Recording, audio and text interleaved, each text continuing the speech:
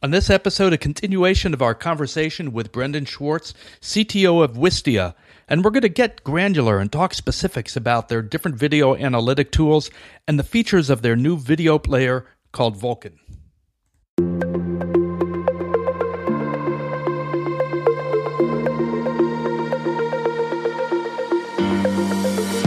The video revolution is here, and it's changing how we do business. Learn how to use video to engage customers and drive results here on the Video Marketing 2.0 podcast with your hosts, Joel Gubich and Brendan Carty.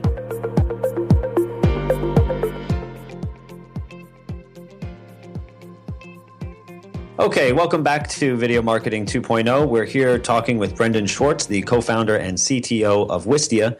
I know that you have a lot of new features that you've been rolling out in the last month or so. And Joel and I have already gotten a briefing on them, having been at Wistia Fest, but we'd love if you could share with our audience some of those, the new and exciting ones. The first one is chaptering. Now, I could probably give some background on it, but you can do a better job. So let us know, what is chaptering, what does it mean, and what kind of videos would you be using this for? Sure. Well, let me give, if this might be the longer version of this, but I think it's important to kind of like hear how this came about. Which is, especially if you have longer video, webinars are a perfect example, things that there's a lot of almost dead space in there, that it's a pretty common thing to say, hey, I want to put some bookmarks almost along the timeline and say, hey, here's where we talk about this, here's where we talk about that, here's where we talk about something else, so that viewers don't have to listen to my boring intro. They can just jump right to the content that they want. And that's something that we've heard about for, basically as long as we've been in business. We built a chaptering lab as part of our website called Wistia Labs, where you can take a video from Wistia, put it there, and add this extra functionality to it. And so over the years, it's been really interesting to watch how customers have used it. And I talked about this at Wistia Fest, and if you'll indulge me, I will tell the story, but without the visuals I had, that like really kind of turned on the light bulb for us around this feature. And so there's a customer we have named Maurice who works, he's the head of video at one of the largest private owners of car dealerships in America. And he and his team, they make these websites for the different dealerships with a lot of video content about the cars that they have. And they had this video they were really excited about. It was about the Infiniti Q50. I don't know the Infiniti lineup. Q50, I don't know. An Infiniti car. Whatever. Oh, the Infiniti 5000. Yeah. And it was kind of this 3-minute, everything you want to know about the Infiniti Q50. And they put this video on their website. They used Wistia, they looked at the stats. The engagement rate was absolutely horrible. People were starting it and then just leaving almost immediately. And so that was, a bummer for them, but they're like, at least we know. And so they were like, all right, we know what to do. We'll, maybe this 3 minutes is way too long. Let's shorten it up and see if people stick through it. So they did that, couldn't get anybody to watch it all the way through still. And then they thought, well, maybe the content's in the wrong order. So they re-edited it and tried rearranging the different sections, see if people would stick around. And they still had a lot of trouble with it. And almost as this last-ditch effort, they used the chaptering lab. And so they put the chapters right next to the video, and it said, all the different sections. So users could click and jump right to what was interesting to them. And once they did this, they saw that the engagement rate for the whole video went right up. But what was more interesting is that because people are selecting what's interesting to them, in the engagement graph, you'll have these spikes where people clicked, basically. And you can really easily see what was most interesting to your audience. So in their case, they thought when they made this page that the driving performance is what people would care about. Because it's a sporty car, that's what they had heard from customers. They thought that was the thing. If you look at the engagement graph with these chapters, they saw the highest spike by far was around the dashboard technology. They had this like tablet screen in the dashboard, and that was really eye-opening for them. And so they the whole page was designed around this. Like, that's what we were talking about before, not just the video, but they had the SEO was tailored to driving performance, all of this. And when they changed the page to be about the dashboard tech, they saw time on site for that page go way up as well.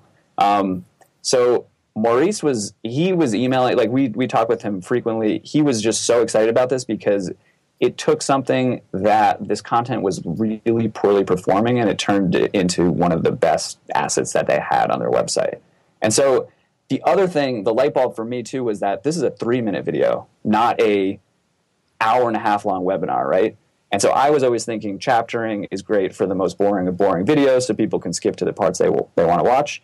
But I actually think, like seeing cases like this and other examples, that it can really be used in almost any setting to really highlight what's in a video. And again, people's attention spans are shorter than ever. And to be able to really pick out what in the video your audience is interested in is a really, really valuable tool. Like you were talking about that before, how like it has a power to show you what resonates with people and what they're interested in and inform a broader strategy and then just say, hey, did we make this video well, and is the production value good?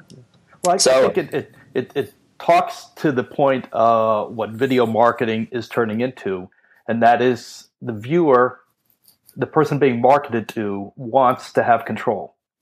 And the chaptering allows that person to have control, just like people are cutting the cord with the old television model, and just cherry picking what they want to see and when they want to see it. And I think that's really important from marketing point of view, and how you look at the analytics to put it through the eyes of the viewer.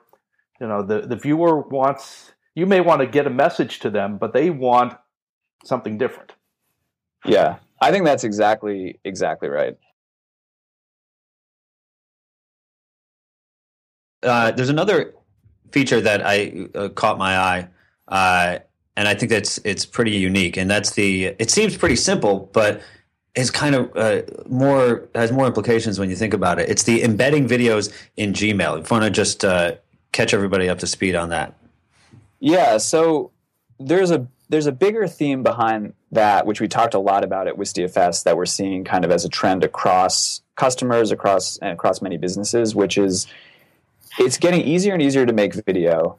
More people are comfortable making video across the organization, and we're starting what kind of used to be, video was kind of reserved in an online capacity for use by your marketing team, starting to be used in all these other aspects and in some really creative ways. And as it gets easier to do that and easier to embed and share in different places, I think we're starting to see some really interesting behavior of creating, one-to-one videos where I'm just sharing a video that I built purposely for you, right? So that's something that wouldn't even be possible when the cost was really high or it took a long time to do, because why would I take my time to do that when I could spend all my time making one that I could send out to 1,000 people? And so in order to kind of facilitate some of this, we had launched at Wistia Fest this Chrome extension. Anybody listening, you can go to wistia.com/Chrome and get it and try it out. And it allows you, one of the integrations in it is if you use Gmail, it puts this add video button into Gmail. So when I'm sending an email to any other Brendan that I want to converse with, I can just drag a video from my desktop, and then it pops the thumbnail there with the play button. And when that person clicks through to watch it, it will also show up in my Wistia stats to say, hey, this specific Brendan watched this video from this other Brendan. Wow, that's scary. Are there more Brendans out there? There are. And they're all thin and have a tendency to mumble. So this is all part of all of the things that all the new features, including, I guess, the new Wistia player, which is called Vulkan, right? Yes. Which, I don't know, this is a weird aside, but I wanted to include this at Wistia Fest, and we didn't even mention it in the blog post when we launched the player 2 weeks ago, but that codename Vulkan is probably not what you think. It's even nerdier than you might assume. That I think most people assume. Oh, is there a Star Wars in here someplace? It's a Roman mythology reference, and I don't know if this is at all interesting to the viewership here, but just if you'll indulge me on this, that our previous player internally was called Romulus. So Romulus and Remus, the two brothers who founded Rome, and so Romulus killed Remus. Remus was our Flash player because HTML5 had killed Flash, and then Romulus went and banded together with some hill tribes to create an altar to Vulcan, the god of fire, upon which the Roman Forum was created, and the foundation of Rome was built on that. All right. So we're now We weren't expecting that. How about that, video marketers? A little history lesson here. Yeah. So Vulcan. So we have to just kneel down and supplicate ourselves to Vulcan. That's the idea. Yeah. Well, we did. Yeah, we didn't quite mean it that way, but we didn't want you to take it literally. So what are some of the key features in this this video player?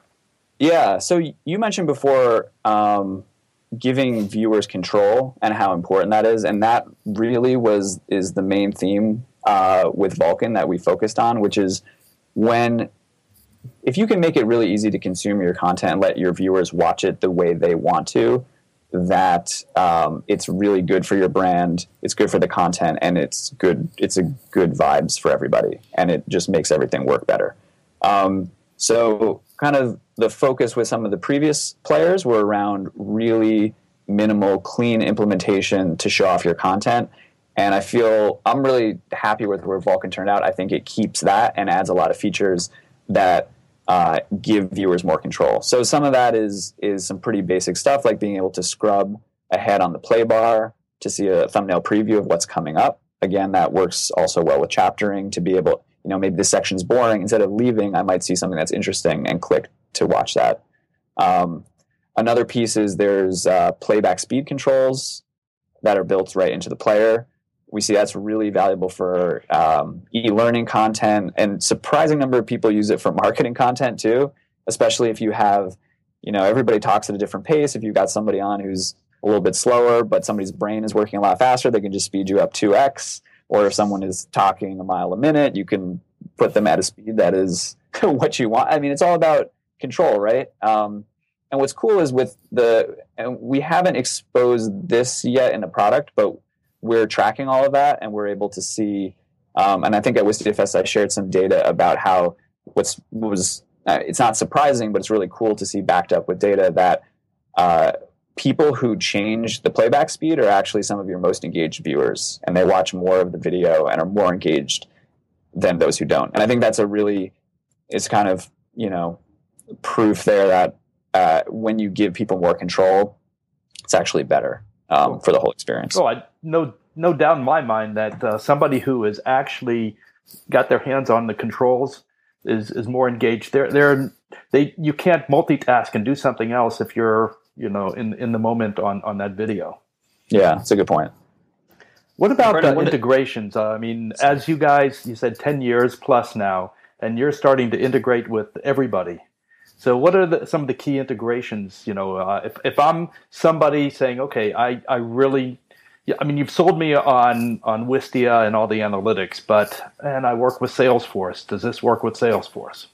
Yeah. Well, yeah, we were talking earlier about the analytics, and I was mentioning that. So there are some things that are kind of just inherent, analytics that are valuable and inherent to any video, play rate, and engagement. And then you kind of get into this higher level, which I think is a lot more interesting, where each video should have a goal, what it's trying to accomplish for your business. And often the data that you need to know if a video is working in that way, so say a goal might be to sell more or to get more leads for this channel that I'm working on nurturing. That data usually lives in other systems, and maybe that's your marketing automation provider, like a HubSpot or a Marketo or Pardot, or in the case of sales, that probably lives in Salesforce for a lot of folks. And so, we could, I suppose, like in some crazy world, try to build a CRM into Wistia or build a weird analytics software into our product, but we think there's people who do that a lot better than we do, and we would rather just make it really easy to get your video viewing data over to those systems. So now you have that all that rich data about other parts of your marketing or your business, and suddenly with a few clicks of a button, you've got that video viewing data piping in there as well. So you can really understand how that's working. So in the case of Salesforce, which is a new integration that we launched, it's really exciting. That one actually goes both ways in that we've made it easy to get data into Salesforce, which is really powerful. So if I'm a sales rep and I'm about to jump on a call with you, I can bring up your contact record, see all the videos you watched, see what you might be interested in, because, hey, I see you rewatched this part about, I feel like I should have more go-to examples about this. I don't know, I'm selling you a boat and you're really interested in that LCD screen in the bathroom. I don't know. The only you're not cut out to be a boat salesman. Especially the curved ones, right? Yeah. In any case, being able to see that and have that at your fingertips is really important. And then you can, with having it alongside the rest of your CRM and sales data, you can run some really interesting reports there. And the other piece of that integration is we've made it really easy to, when you're sending emails out of Salesforce, to attach videos from your video library that maybe your marketing team set up or your sales team set up for you. So we're really excited to see how people use that. And the feedback so far has been really, really good.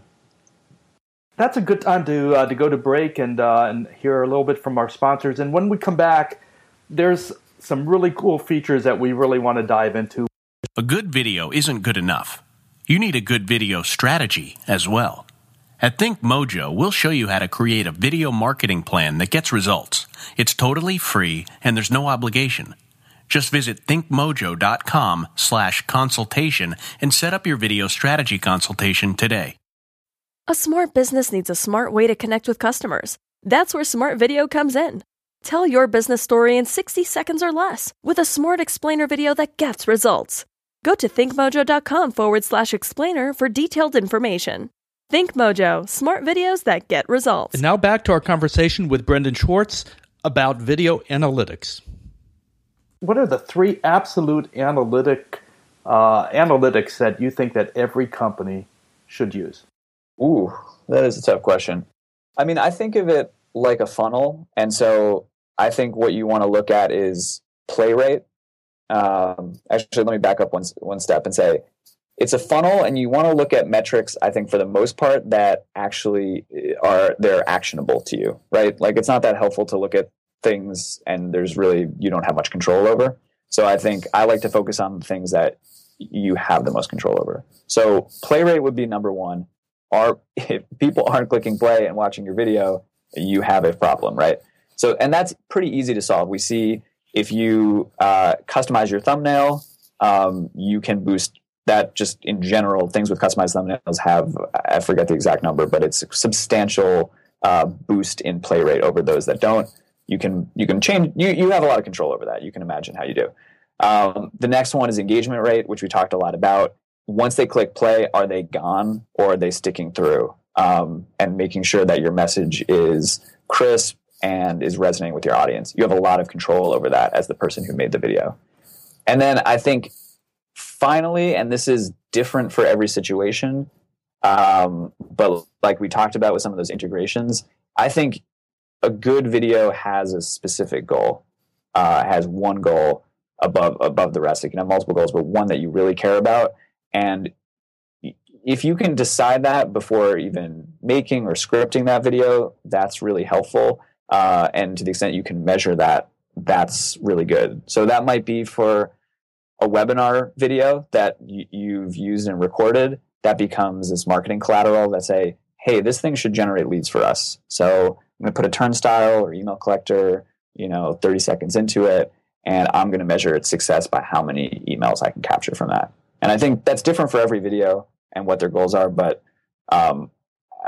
everything we do here, we try to think, what is that number that we want to move in addition to that? So play rate, engagement rate, and then dealer's choice of, but something that's actually valuable to your business, right? That the video should be helping with. I think that just goes to the larger point of just being not only intentional about your analytics, but being intentional about your content, and those things sort of feed into one another. So I think wise closing words, and that probably does it for this episode. I think we've obviously covered a lot of territory, from the Audi 5 million all the way to Joel, who's I love that dashboard though in that Audi 5 million. Yeah, I want to check out this dashboard now. I guess I'm in the mood for an Audi. So, Brendan, thank you for being our guest. I hope you'll come back on one of these days, maybe for promoting Wistia Fest 2017. Do you have anything special planned for that? I know this year you had a drone take everybody's picture. I'm assuming next year, like, the drone will shoot lasers or something. Hopefully not. Yeah, the drone will destroy everyone at the conference. No, I don't. It's a little bit early to say, but it will be good. Can guarantee it. But thank you so much for having me on here. It's been really fun. Yeah, no, it's been fun for us as well. So thank you again to Brendan Schwartz, the CTO at Wistia, and also for Joel Gubich and myself, Brendan Carty. We want to thank you for listening to this episode of Video Marketing 2.0 presented by ThinkMojo.